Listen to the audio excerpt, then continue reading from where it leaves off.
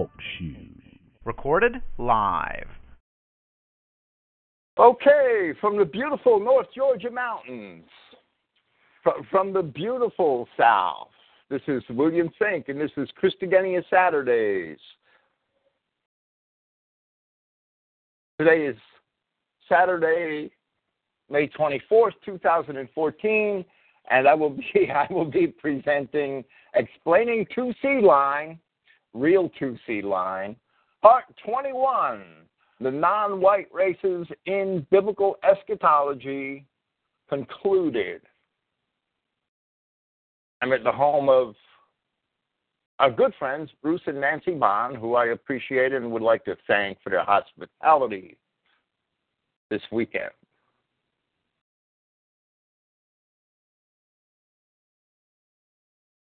Here we shall discuss some of the New Testament parables of Christ which relate to his second advent, and examine how they relate to the children of Israel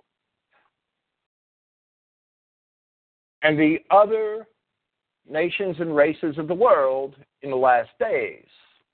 Comparing these to some of the prophecies of the Old Testament which we have already discussed, we shall indeed see that the attitude of Yahweh our God in relation to the other races has not changed from one testament to another.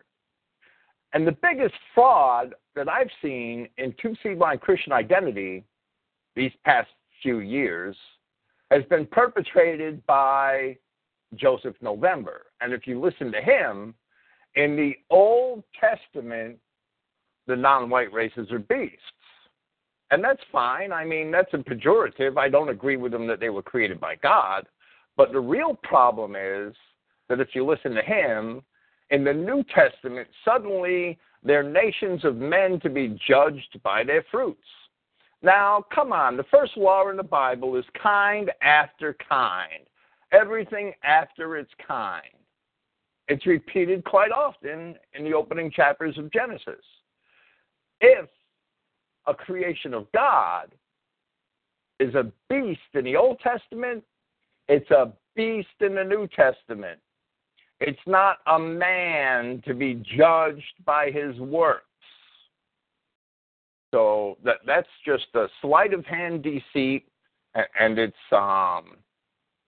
not going to infiltrate real Two-Seedline Christian identity by any means. Only the Jewish quarter of Christian identity would swallow that carp. I'm going to quote from Matthew chapter 13, from verse 47, the kingdom of the net. We discussed this a couple of weeks ago in the first part of this series. And I'm going to quote mostly from the King James Version tonight, from verse 47 of Matthew 13. Again, the kingdom of heaven is like unto a net that was cast into the sea and gathered of every kind. Now, that word kind there is the word genos, and it means race. Which, when it was full, they drew to shore and sat down and gathered the good into vessels, but cast the bad away. So it shall be at the end of the world. The angel shall come forth and sever the wicked from among the just, and shall cast them into the furnace. Shall be weeping and gnashing of teeth.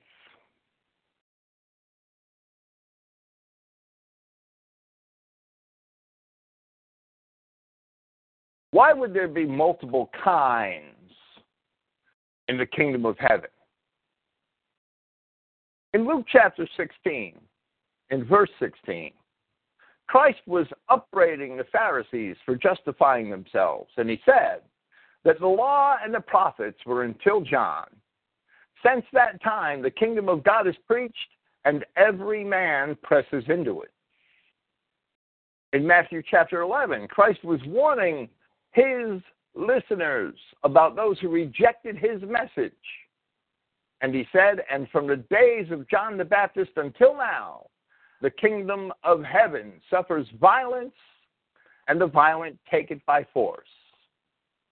The parable of the net describes a bad kind of fish, representing a kind of people.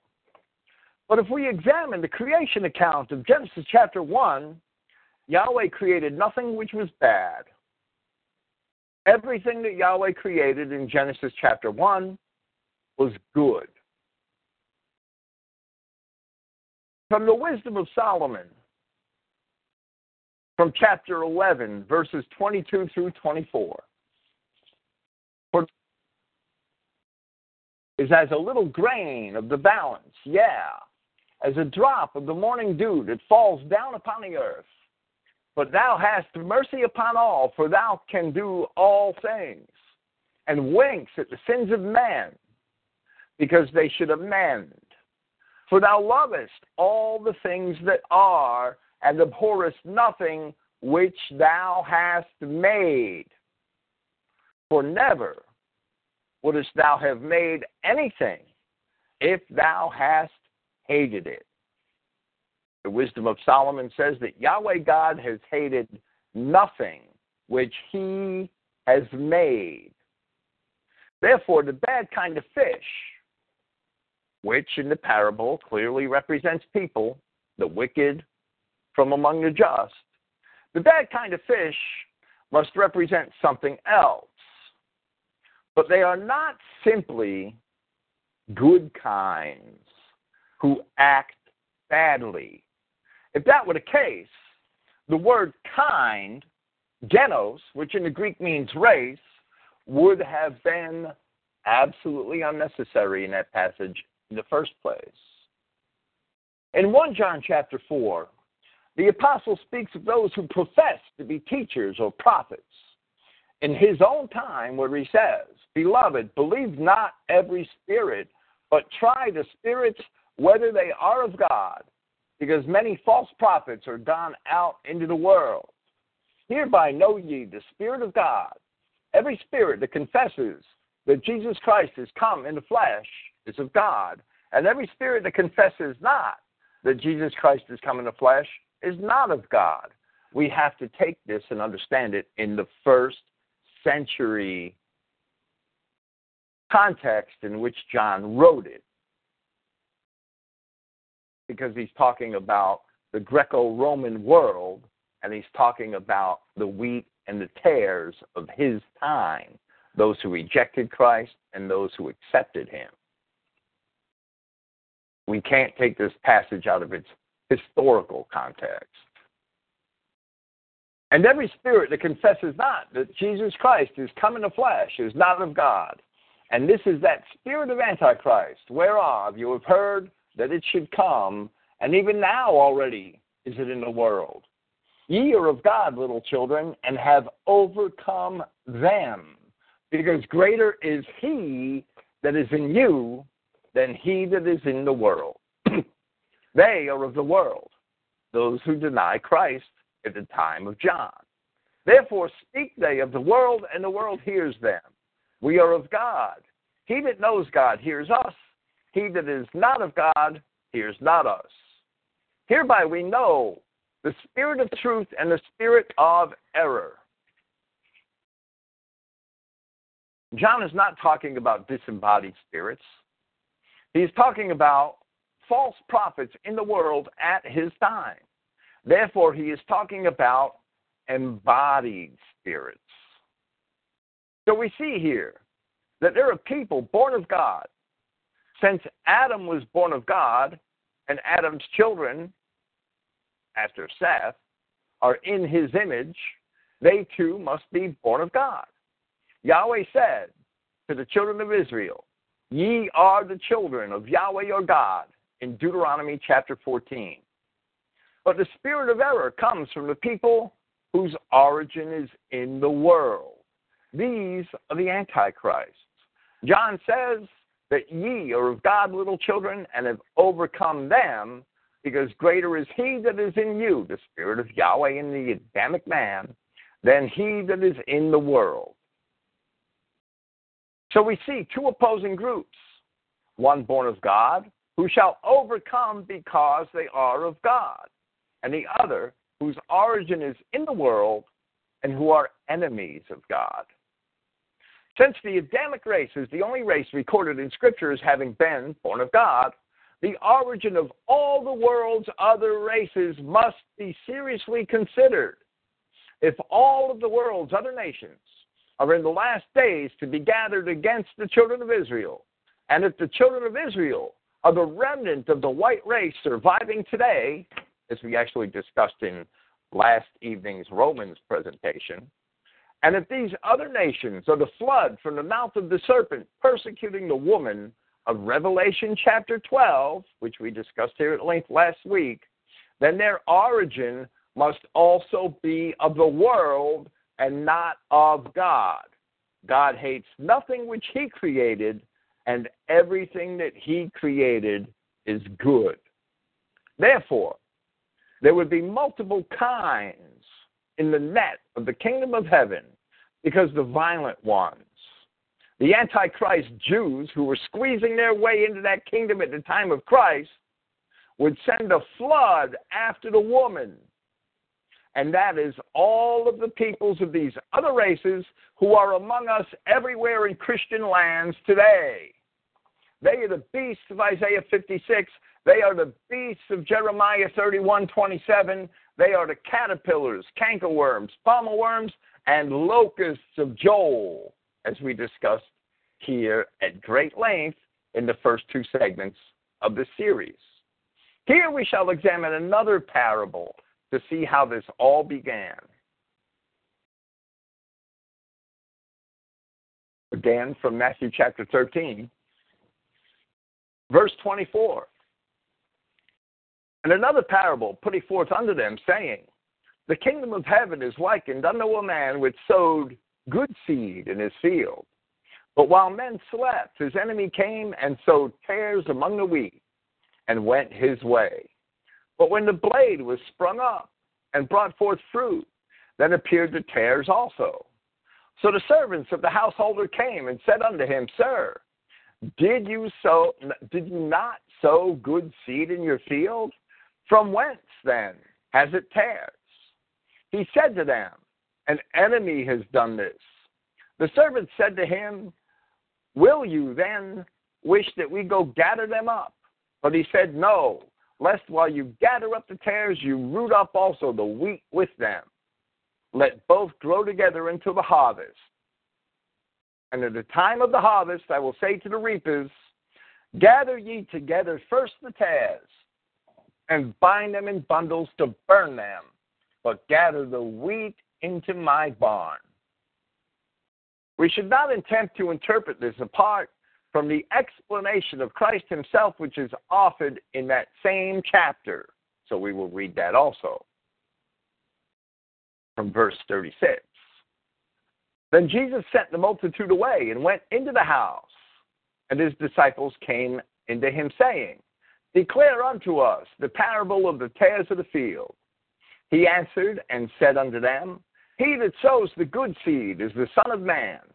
The field is the world, children of the kingdom, but the tares are the children of the wicked one. The enemy that sowed them is the devil. The harvest is the end of the world, and the reapers are the angels. As therefore the tares are gathered and burned in the fire, so shall it be in the end of this world. The Son of Man shall send forth his angels, and they shall gather out of his kingdom all things that offend, every transgression of God's law. All things that offend, every product of race mixing. All things that offend, and them which do iniquity, and shall cast them into a furnace of fire. There shall be wailing and gnashing of teeth. Then shall the righteous shine forth as the sun in the kingdom of their Father. Who has ears to hear, let him hear. The good seed was sown from the time of the Garden of Eden. There the sowing of the tares was also begun.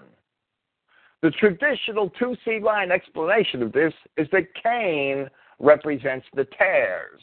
That's the simple, narrow-minded explanation.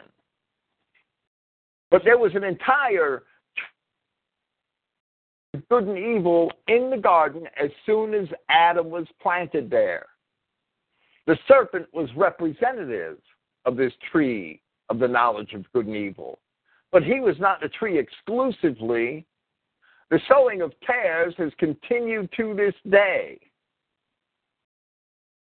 When had the Kenites, the Rephaim, or their later descendants ever kept themselves from infiltrating Adamic nations or any other entity that they could infiltrate? The flood of the non-white races coming from the mouth of the serpent, every race-mixing event which we have experienced unto this day represents the sowing of the tares. Cain was sent outside the garden to the land of Nod. That word Nod means wandering. Cain was sent to the land of wandering. Wandering is allegory for error or deception. And whatever is outside of God's creation is error or deception. The tree of knowledge of good and evil was already in the garden, and the corruption of the fallen angels had already begun to happen. They fell from heaven long before Adam was placed on earth. People born of God are the people born of the race of Adam, whose seed is in them, as the Apostle John explains in his first epistle. And therefore they cannot sin because they have an intercessor in Christ, and sin will not be imputed to them. Romans chapter 5. Sin will not be imputed to them because, as the Apostle John also explains, 1 John chapter 3, verse 8, the purpose of Christ is to destroy the works of the devil. People born of the world are people born of race mixing, people born of non-Adamic races, which was among the original sins of the fallen angels. Therefore, if one is not born of God, one falls into the category of the works of the devil. The Apostle Jude describes certain men crept in unawares, who were before of old ordained to this condemnation, ungodly men turning the grace of our God into lasciviousness, and denying the only Lord God and our Lord Jesus Christ. And by this he means those same antichrists whom John describes. If these were Adamic men, they could not have crept in unawares. They must not be Adamic men. These are those same antichrists whom John describes, born of the world and ordained for condemnation before of old. He equates these, Jude equates these to the angels which kept not their first estate, but left their own habitation, who are certainly the rebellious fallen angels of Genesis chapter 12, whom Yahweh God has reserved in everlasting chains under dark of the great day. Yet, everywhere we see the judgment of the great day described in Revelation or in biblical prophecy, we see a description of the judgment of all of the enemies of Yahweh God gathered against Israel. That includes all of the beast nations whom the satanic Jew has brought into the lands of Christendom. Jude continues to liken these interlopers to those of Sodom and Gomorrah, giving themselves over to fornication and going after strange flesh. That word strange is the Greek word heteros. It means different. And calls them dreamers who defile the flesh, going after different flesh. Yes, you are defiling the flesh by producing things which Yahweh God did not create. He created the horse, as Clifton likes to say, and he created the mule, but he didn't create the ass. He created the horse and created the donkey, but he didn't create the mule, which is a bastard.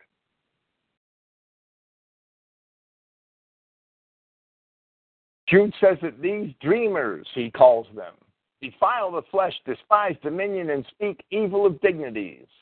Then he says that these speak evil of those things which they know not, but what they know naturally as brute beasts, in those things they corrupt themselves. So we see that the Apostle Jude draws a direct connection between those who would infiltrate the kingdom of God, the fallen angels, and race mixing. And he calls those people brute beasts who have corrupted themselves in race mixing fornication. Jude continues to describe them as having gone in the way of Cain, who was a bastard, and the error of Balaam, which was the promotion of race mixing.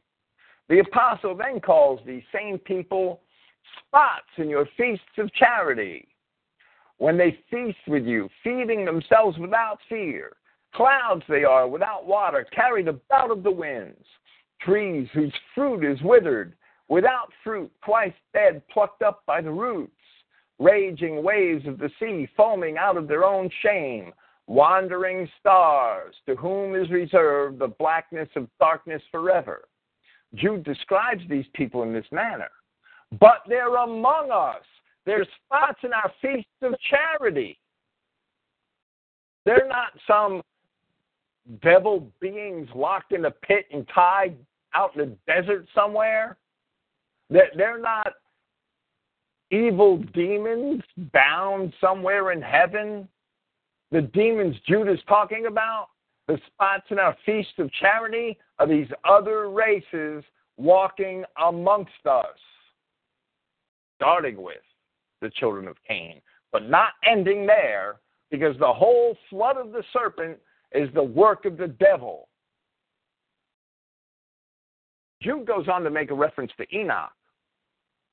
Here, once again, is a quote from my paper, The Problem with Genesis chapter 6, verses 1 through 4. Again here. And in that passage that I've quoted here before in a series, I believe, in the Enoch literature, in what is called the Book of Giants, the race of fallen angels is said to have perpetrated the corruption of species. From another edition of the Qumran Scrolls, the Dead Sea Scrolls, a new translation by Michael Wise, Martin Abegg Jr., and Edward Cook on page 247, a translation of the scroll known as 1Q23, which is a part of the Book of Giants, fragments 1 and 6. And I quote, and this is a highly fragmented scroll, and get the meaning when you read it. 200 donkeys, 200 asses, 200 rams of the flock, 200 goats, 200 beasts of the field from every animal, from every bird, for miscegenation. And in the same source, the same translation of the Dead Sea Scrolls, 4Q 531, fragment 2, also a part of the Enoch literature, they defiled. They begot giants and monsters. They begot, and behold, all the earth was corrupted with its blood and by the hand of giants, which did not suffice for them. And they were seeking to devour many. The monsters attacked it. And again, the scroll known as 4Q 532, column 2, fragments 1 through 6. Flesh, all monsters will be, they would arise, lacking in true knowledge, because the earth grew corrupt, mighty. They were considering from the angels upon. In the end, it will perish and die. They caused great corruption in the earth. This did not suffice to. They will be, and while the scrolls are quite fragmentary, the general theme of these fragments from what is known as the Book of Giants is readily evident.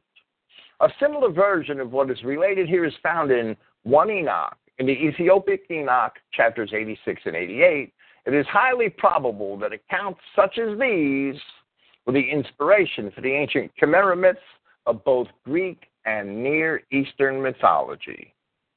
Enoch, whom Jude references, described fallen angels who had been the authors of miscegenation, not only with the daughters of men, but with all of these animals.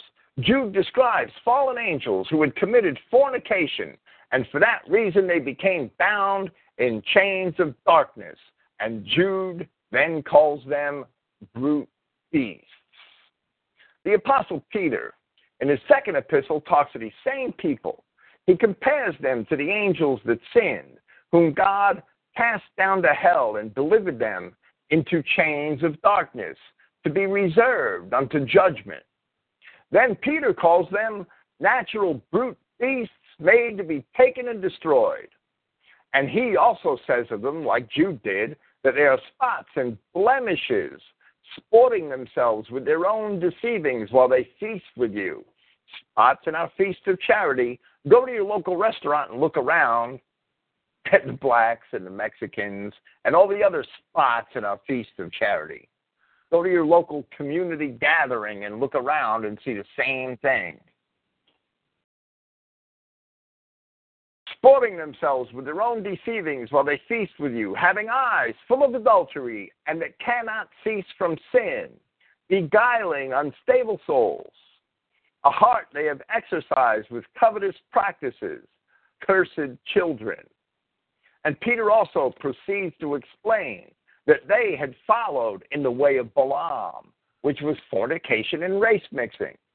Then he says that these are wells without water.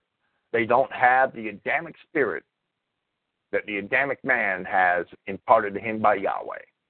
Wells without water, clouds that are carried with the tempest, to whom the mist of darkness is reserved forever. For when they speak great swelling words of vanity, they allure through the lusts of the flesh, through much wantonness.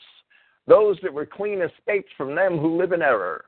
It is clear from both Peter and Jude that the spots which are among us, those of the other races, feasting themselves at our expense, are evil beasts and have their origin with the original rebellion of the fallen angels, by which the fallen angels had corrupted Yahweh's creation. These are those born of the world, and they were not born of God, therefore they are made to be taken and destroyed. As it says in the Wisdom of Solomon, Yahweh hates nothing which he created, but the works of man are vanity. Neither men nor angels have the power to create, but they certainly have the will to corrupt the creation of God, and that is the works of the devil, which Christ shall indeed destroy.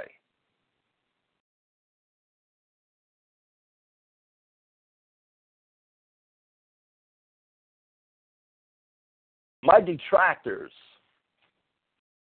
hate me for pointing these things out. Division on this issue is the primary reason why I had to split with with Joe November, who at that time I thought was Eli James, over 3 years ago.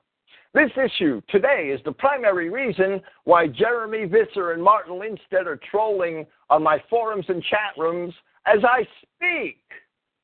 They are all trying to turn Christian identity into a circus so that they can continue to obfuscate the clear racial message of Scripture. They have really stepped up their trolling and damage control since I did the Sons or Bastards program, which exposed all of their stupid asses last month. They want to imagine that somehow God created the other races, and therefore the other races possibly have some opportunity for salvation or preservation. They hate me because they themselves have an agenda to corrupt the racial truths found in the Christian identity interpretation of Scripture. My detractors, and especially November, Visser, and Lindstedt, but Screwy Dewey's in on it quite often also, all invent simplistic and distorted versions of these things which I have elucidated, and that is because they only want to corrupt and pervert these things. They cannot fight the truth of Scripture, so they contrive lies and pretend to debate the lies. For instance, Visser has recently claimed that Fink says the fallen angels are Mexicans, and that is a lie. Fink has said many times that originally the fallen angels must have been white. Of course they were white, they were angels.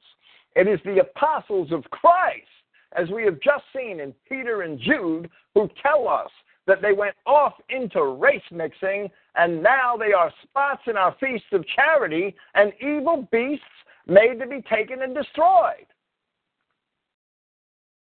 So how could one imagine that they're still white? Traditionally, two-seed-line Christian identity is taught that the Rephaim and the Kenites descended from fallen angels. And it is evident that the Canaanites mixed themselves with those, and later in history, the Canaanites also mixed themselves with others. And some of them were known as Jews, and some of them are known as Arabs, as well as their having gone elsewhere, adopting other names. And it can be demonstrated that the Mexicans are in part descended from Jews and Arabs. Clifton has a lengthy paper on his website, emmaheiser.christogenea.org, showing that many of the Mexicans descended from Jews and Arabs. And this can certainly be proven historically and with genetic science. Then the Mexicans, if they descended from Jews and Arabs, and the Jews and Arabs descended from Canaanites, and the Canaanites descended from Rephaim and Kenites, he descended from the fallen angels, and my detractors are stuck on stupid.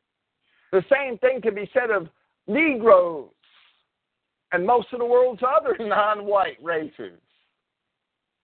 The Arabs were in India and in the South Pacific Islands, as well as in Southeast Asia, as early as 700 BC.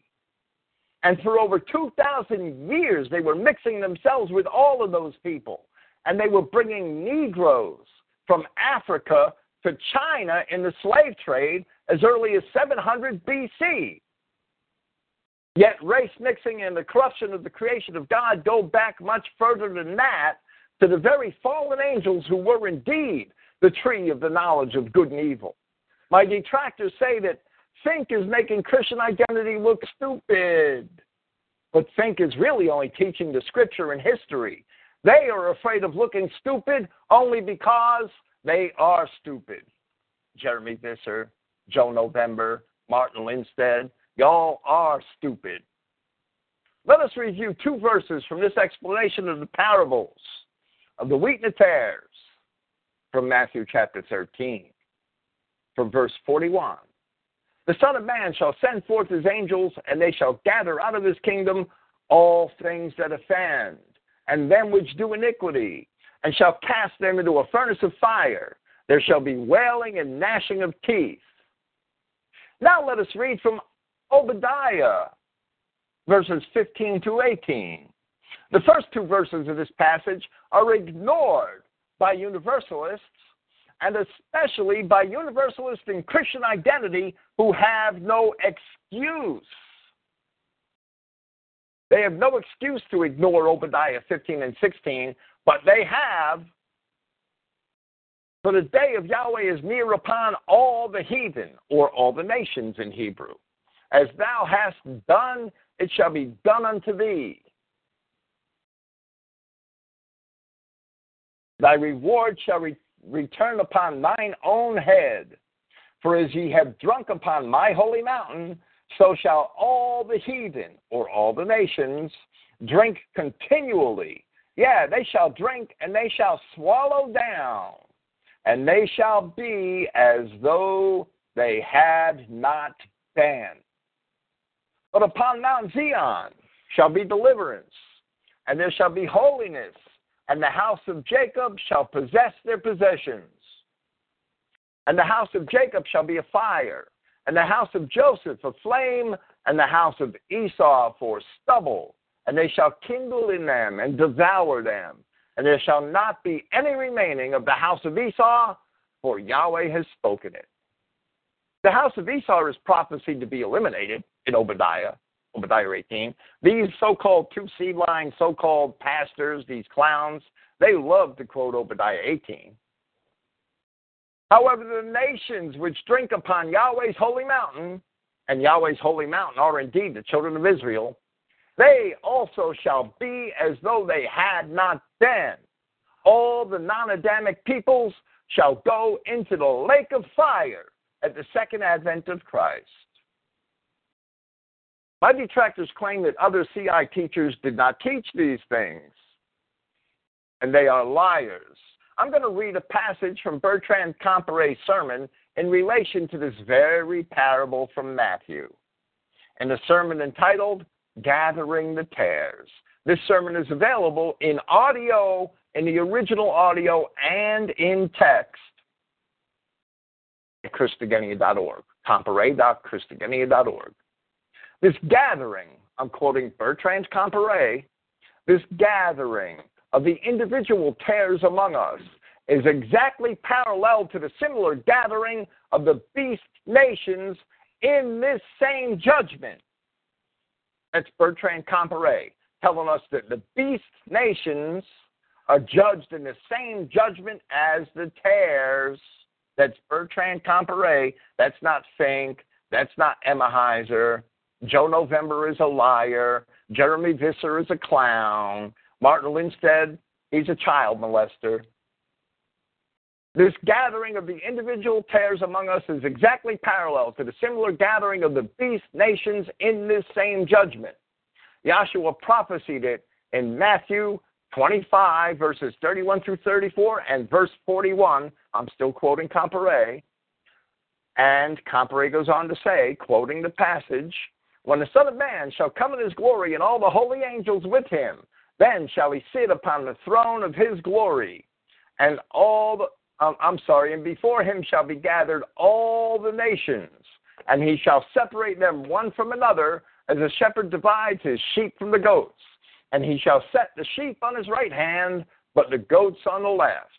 Then the king shall say unto them on his right hand, Come, ye blessed of my Father, inherit the kingdom prepared for you from the foundation of the world. Then he shall say to them on the left hand, Depart from me, ye cursed, into everlasting fire prepared for the devil and his angels." Of course, and I'm still quoting Comparet, but he's done quoting the New Testament in this passage, and he goes on to say, of course there must be a division, separation, and discrimination. To say it plainly, this is the purpose for which Yahshua came. In Luke 12:51, Yahshua says, "Suppose ye that I am come to give peace on earth? I tell you, nay, but rather division." So Comparet said in his paper, in his sermon, Gathering the Tares, that the judgment of the beast nations is the same as the judgment of the tares. And Comparet also said that they will go into everlasting fire prepared for the devil and his angels. So we see that Comparet understood the same thing which we do. He used a different terminology. And Comparet saw the millennium as something yet in our future, and I can't agree with him on that, and I demonstrated that last week. However, the final result and Comparet's final conclusions were still the same, that the beast nations, which was his term for the non-Adamic nation, exact fate as the tares of the field, and that in the end, they would all end up in the lake of fire. That is what Obadiah prophesies. Yet clowns like Joe November tell us that the beast nations were created by God and will go back to where they came from. That's what he says. The bastards will be judged for their works, having a possibility of salvation. Yet bastards are really in the category of all things that offend. We have recordings of November making those assertions, and Jeremy Visser has heard those recordings, yet he agrees with Joe November. Imagine that. Bastards must fall into the category of all things that offend in Matthew 13:41, because bastards are produced through a transgression of Yahweh's law, and there shall be weeping and gnashing of teeth. Today, Joe November, Jeremy Visser, Martin Lindstedt, their railings against Clifton Emmerheiser and I, and their trolling of our chat rooms and other venues, all make it evident that the weeping and gnashing of teeth has, at least in some degree, already begun. With this, we shall examine the other parable which Comparet mentioned in that little excerpt, that of the sheep and the goats,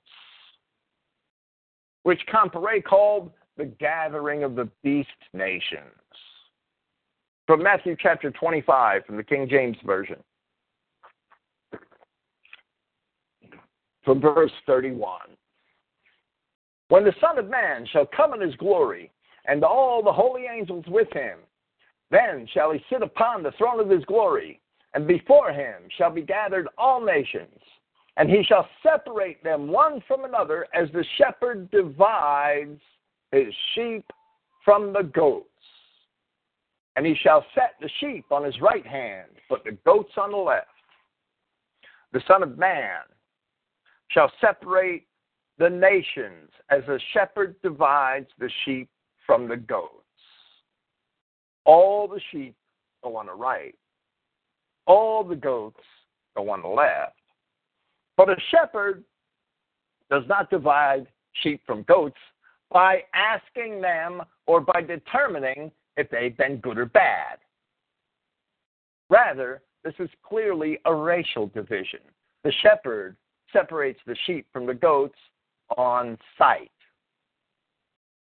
The Bible tells us who the sheep are, and since there are only two categories, everybody else must be a goat. And it is all nations or all people groups which are gathered. That Greek word for nations, as we explained in the second segment of this series, that Greek word for nations refers to people groups and also to animal groups. So it refers to both beast nations as well as to Israelite nations. Continuing with Matthew chapter 25 from verse 34, then shall the king say unto them on his right hand, come ye, blessed of my Father, inherit the kingdom prepared for you from the foundation of the world. From the beginning, the sheep nations were going to be saved. Doesn't matter what they did. For I was hungered, and you gave me meat. I was thirsty, and you gave me drink. I was stronger, and you took me in. Naked, and you clothed me. I was sick, and you visited me. I was in prison, and you came to me.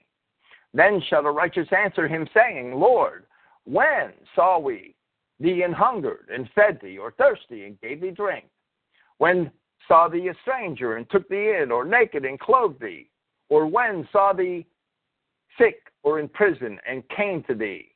And the king shall answer unto them, verily I say unto you, inasmuch as you have done it unto one of the least of these my brethren, you have done it unto me. So the sheep are only judged by how they treated the sheep. They're not judged by how they treated the goats. They're not judged by how they conducted rituals, the works of men's hands. The sheep are judged by how they treated the sheep. The sheep are judged for the way they treated the sheep, as Christ says, as ye have done it unto one of the least of these my brethren. And he who hates his brother is a murderer. Continuing with Matthew 25, then shall he say also unto them on the left hand, depart from me, ye cursed, into everlasting fire, prepared for the devil and his angels. For I was hungered, and ye gave me no meat. I was thirsty, and ye gave me no drink. I was a stranger, and ye took me not in. Naked, and ye clothed me. Ye visited me not. Then shall they also answer him, saying, Lord, when saw we thee an hungered, or athirst, or a stranger, or naked, or sick, or in prison, and did not minister unto thee? Then shall he answer them, saying, verily I say unto you, inasmuch as ye did it not to one of the least of these, ye did it not to me. And these shall go away into eternal punishment, but the righteous into life eternal. The goats are judged by how they treated the sheep, and they are all condemned. When Christ judged the sheep, he said, as ye have done it unto the least of these, my brethren. Here it is recorded that he said to the goats, inasmuch as ye did it not to one of the least of these, ye did it not to me. The term least of these remains a reference to the least of these my brethren. The goats are judged by how they treated the sheep. The goat nations are destined for the everlasting fire. prepared for the devil and his angels. And we even saw Bertrand Comparet agree with that when he said, this gathering of the individual tares among us is exactly parallel to the similar gathering of the beast nation, same judgment, the goat nations, which are all non-Adamic peoples, are headed to the lake of fire in the same fate as the devil and his angels, because they are the works of the devil which Christ came to destroy. While the Adamic man shall not be imputed with sin so long as his seed is in him, as the apostle explains in 1 John chapter 3, the apostle also says, he that commits sin is of the devil, for the devil sins from the beginning. For this, the Son of God was manifested, that he might destroy the works of the devil.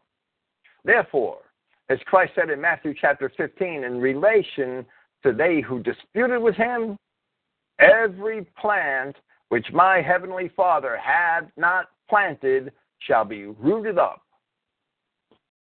Our interpretation of these passages is in accord with the interpretations we offered here previously concerning Revelation chapter 20. Satan gathering all the nations against the children of Israel. Ezekiel chapters 38 and 39.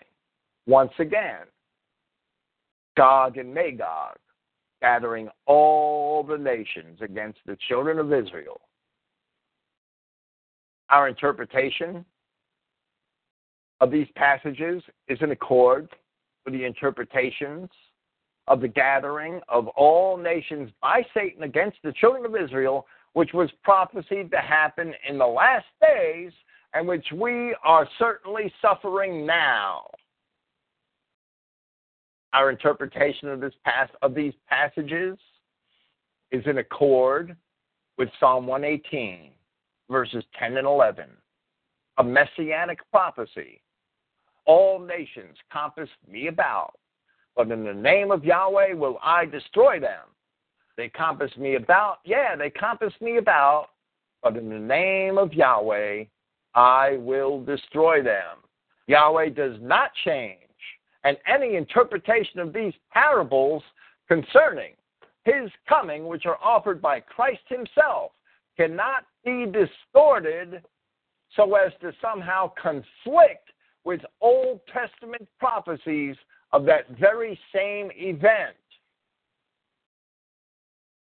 Our interpretation of these passages is in accord with Obadiah and with the passages in Jeremiah where Yahweh states that he will make a full end of all Israel was scattered, but he will not make a full end of Israel.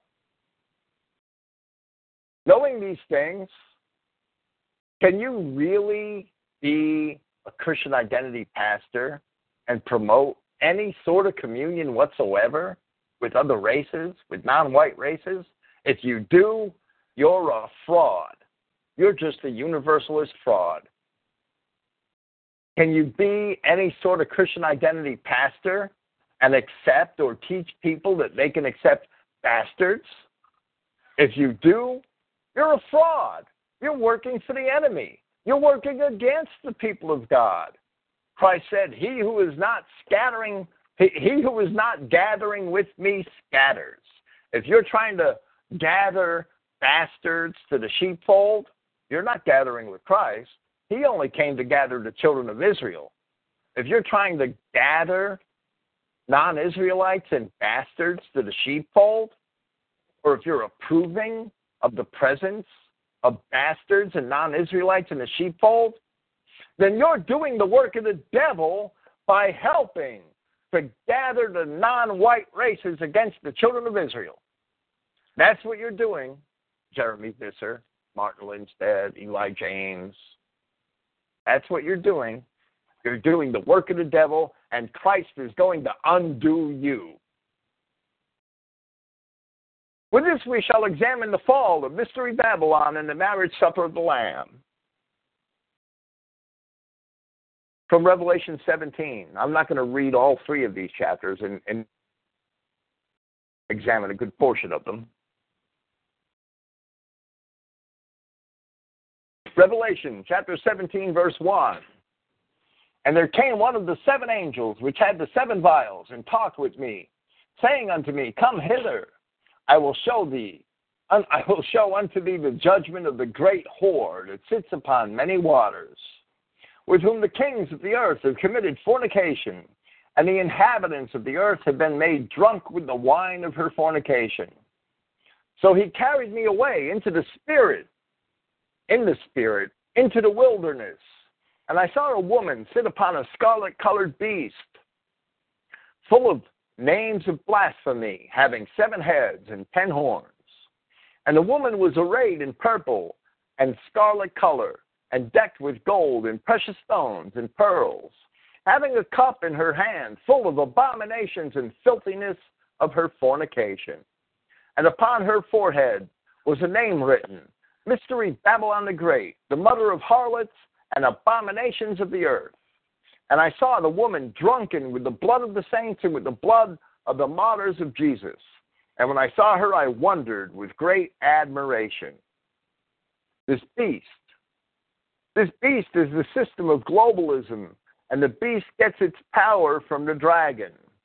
The woman in the wilderness is the same woman who ran off into the wilderness in Revelation chapter 12, the children of Israel, where she was nourished with the gospel for a long time. Now, however, in Revelation 17, John being taken back to the wilderness to see her once again, she has joined herself to the beast in her whoredoms.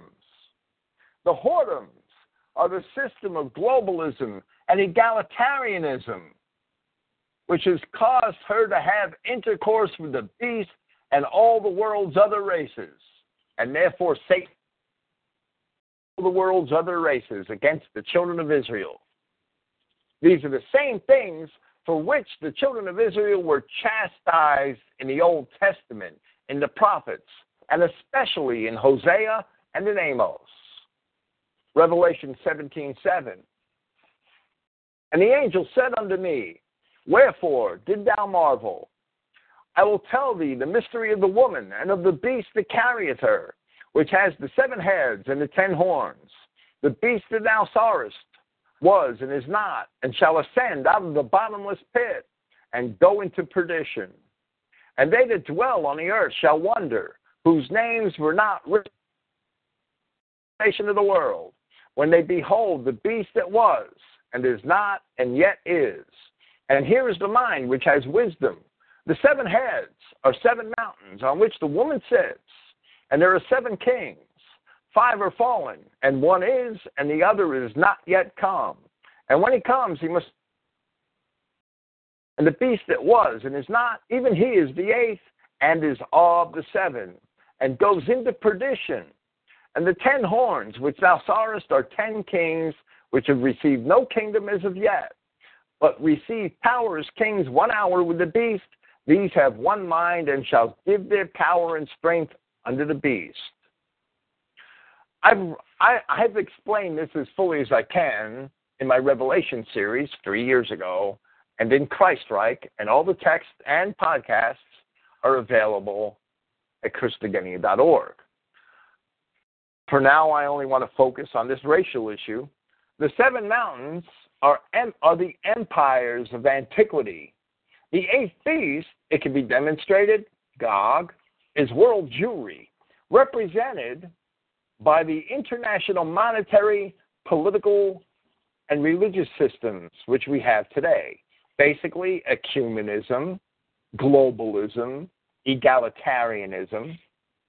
Revelation 17:14. These shall make war with the Lamb, and the Lamb shall overcome them, for he is Lord of lords and King of kings. And they that are with him are called and chosen and faithful. And he saith unto me, The waters which thou sawest, where the whore sits, are peoples and multitudes and nations and tongues. And the 10 horns which thou sawest upon the beast, these shall hate the whore, and shall make her desolate and naked, and shall eat her flesh and burn her with fire. Even though the whore is sitting on the beast, the horns, which are 10 kings, which are ruling over the beast, shall hate the whore and make her desolate and naked, and shall eat her flesh and burn her with fire.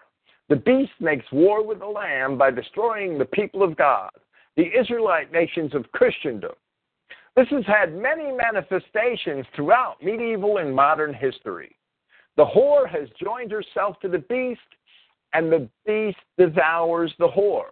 And that's exactly what we see going on today in modern society.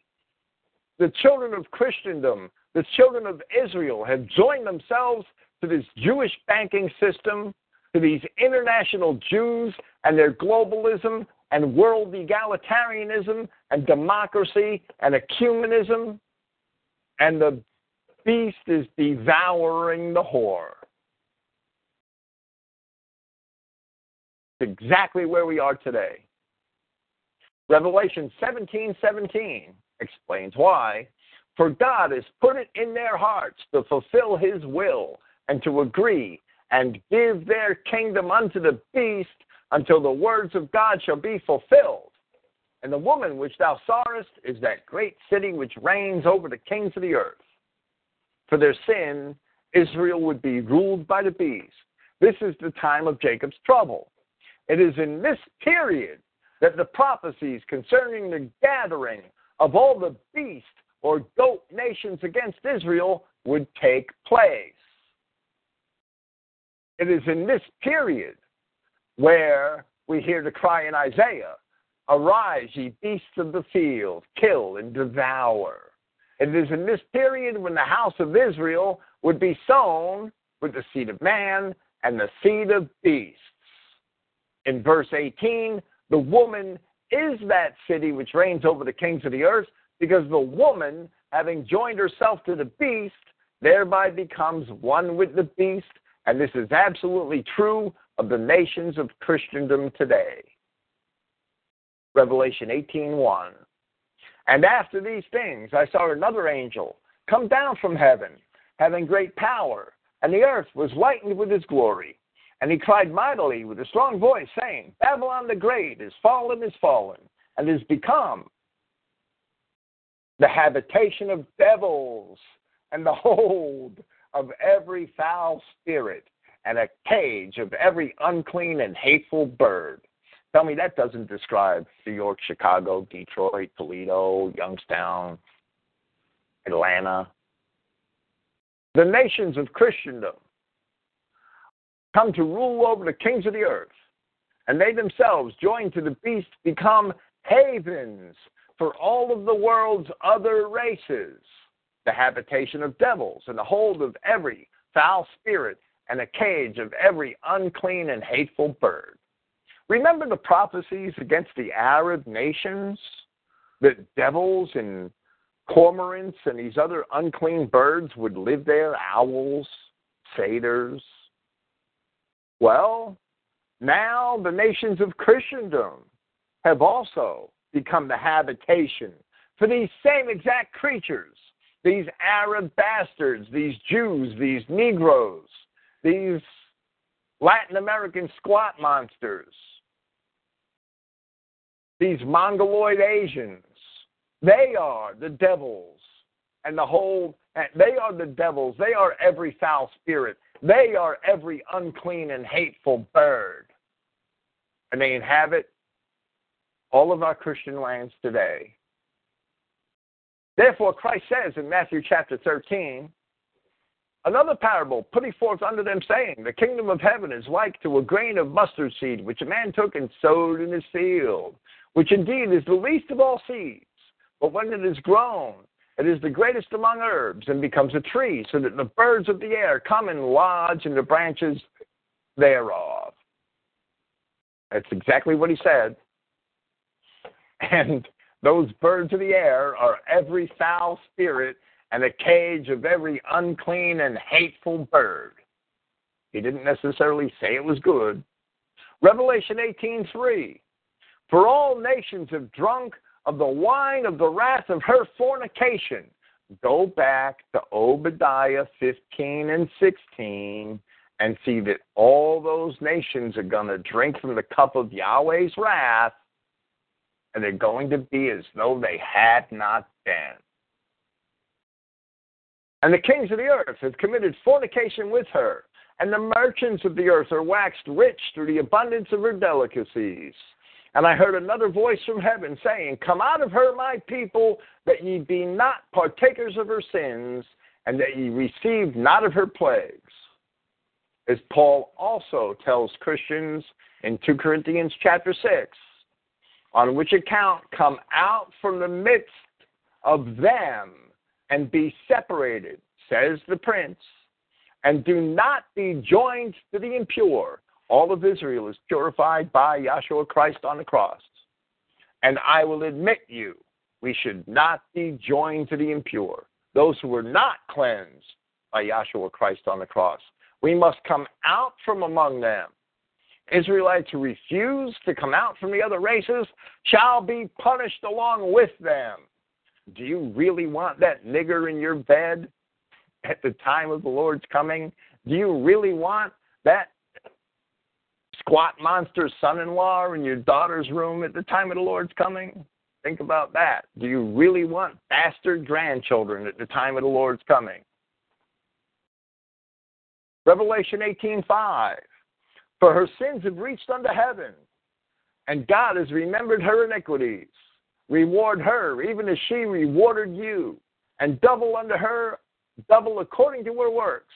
And the cup which she has filled, fill to her double.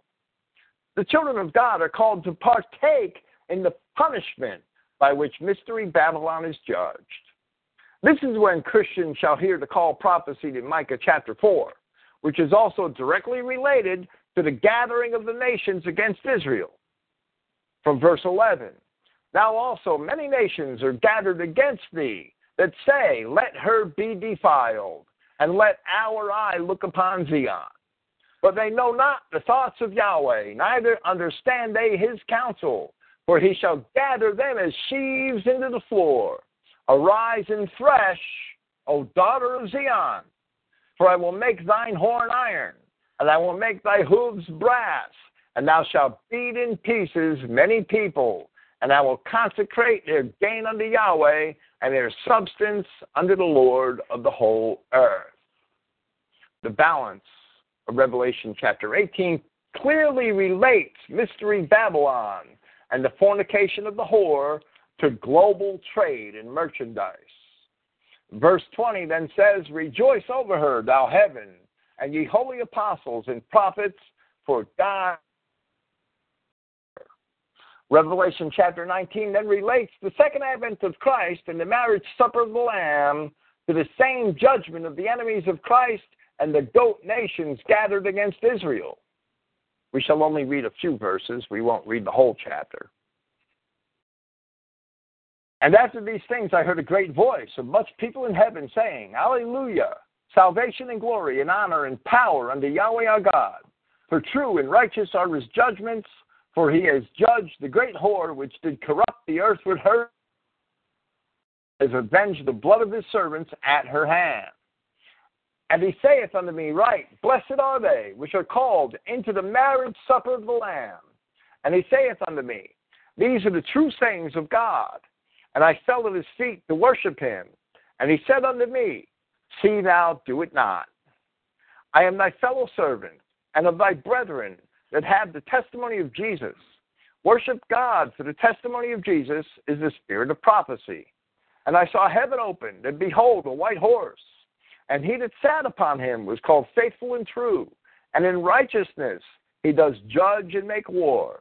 His eyes were as a flame of fire, and on his head were many crowns. And he had a name written that no man knew but he himself. And he was clothed with a vesture dipped in blood. And his name is called the Word of God. And the armies which were in heaven followed him upon white horses, clothed in fine linen, white and clean. And out of his mouth goeth a sharp sword, that with it he should smite the nations. And he shall rule them with a rod of iron. And he treadeth the winepress of fierceness and wrath of Almighty God. And he has on his vesture and on his thigh a name written, King of Kings and Lord of Lords.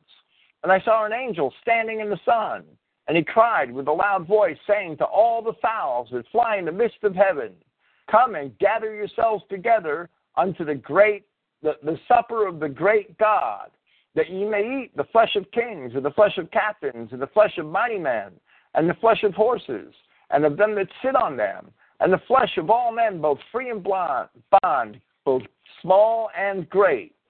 And I saw the beast and the kings of the earth, and their armies gathered together to make war against him that sat on the horse, and against his army. And the beast was taken, and with him the false prophet that wrought miracles before him, with which he deceived them that had received the mark of the beast, and them that worshipped his image.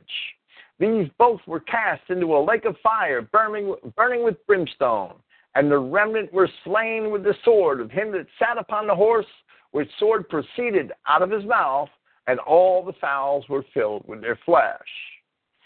In Revelation chapter 20, after all of the nations gathered against Israel are destroyed, we are told, and death and hell were cast into the lake of fire. That is the second death. And whosoever was not found written in the book of life was cast into the lake of fire. Yet if the scripture is the book of the race of Adam, and if Christ is the word of life, the word made flesh, therefore his gospel must be the book of life. And who is written into the book of life besides the children of Israel? Therefore everyone else must go into the lake of fire.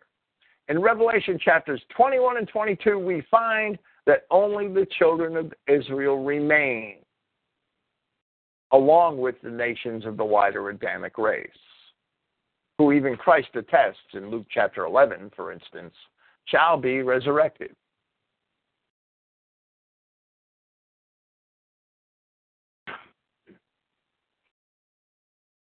Revelation 21:1. And I saw a new heaven and a new earth. For the first heaven and the first earth were passed away, and there was no more sea. Let's go back to Isaiah chapter 27, verse 1.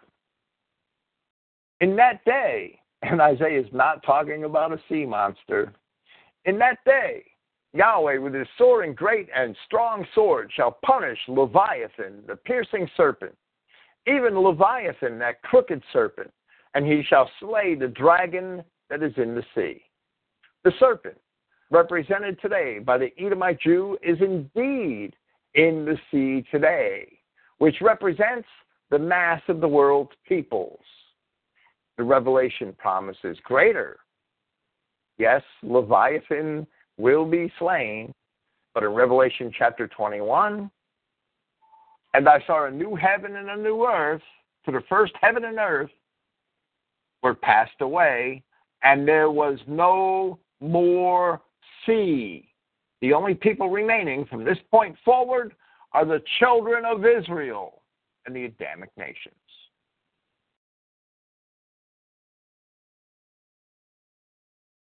I will be here. That'll be the end of my presentation on the other races in biblical eschatology. I hope in these last three presentations that I've made it perfectly clear. First, that all of the other races are counted amongst those nations gathered against the children of Israel, whom Yahweh our God, in one way or another, is going to eliminate, as it's promised in Obadiah 15 and 16, as it's promised in Ezekiel 38 and 39, as it's promised in Revelation 19 and 20, as it's promised in Jeremiah verse 11. And Jeremiah repeats that, I believe, in chapter 46. As it's promised in the 118th Psalm at his second advent. These scriptures, we can't disregard these scriptures. We can't laugh at these. Not be ashamed of these scriptures. If your pastor claims to be Christian identity, and he's ashamed of these scriptures, then he is a liar and a fraud. It's that simple. He's a fraud, and he's trying to perpetrate a fraud. But God won't be defrauded. You can't defraud or rob God, as the scripture says in Hosea. God will not be robbed. That's crazy. He certainly will not be robbed. Some of those clowns are trolling this forum right now. It's a shame if anybody that's truly Christian identity gives these people any ounce of respectability whatsoever. Not a shred. They don't deserve one shred of respectability. The party's over for these clowns claiming to be Christian identity. They're all exposed. Praise Yahweh. I will be here next Friday night, Yahweh willing, with a continuation of Romans chapter 7. I'm not sure what I'm going to do here next Saturday. I'll announce it at Christogenea.org during the week. Good night.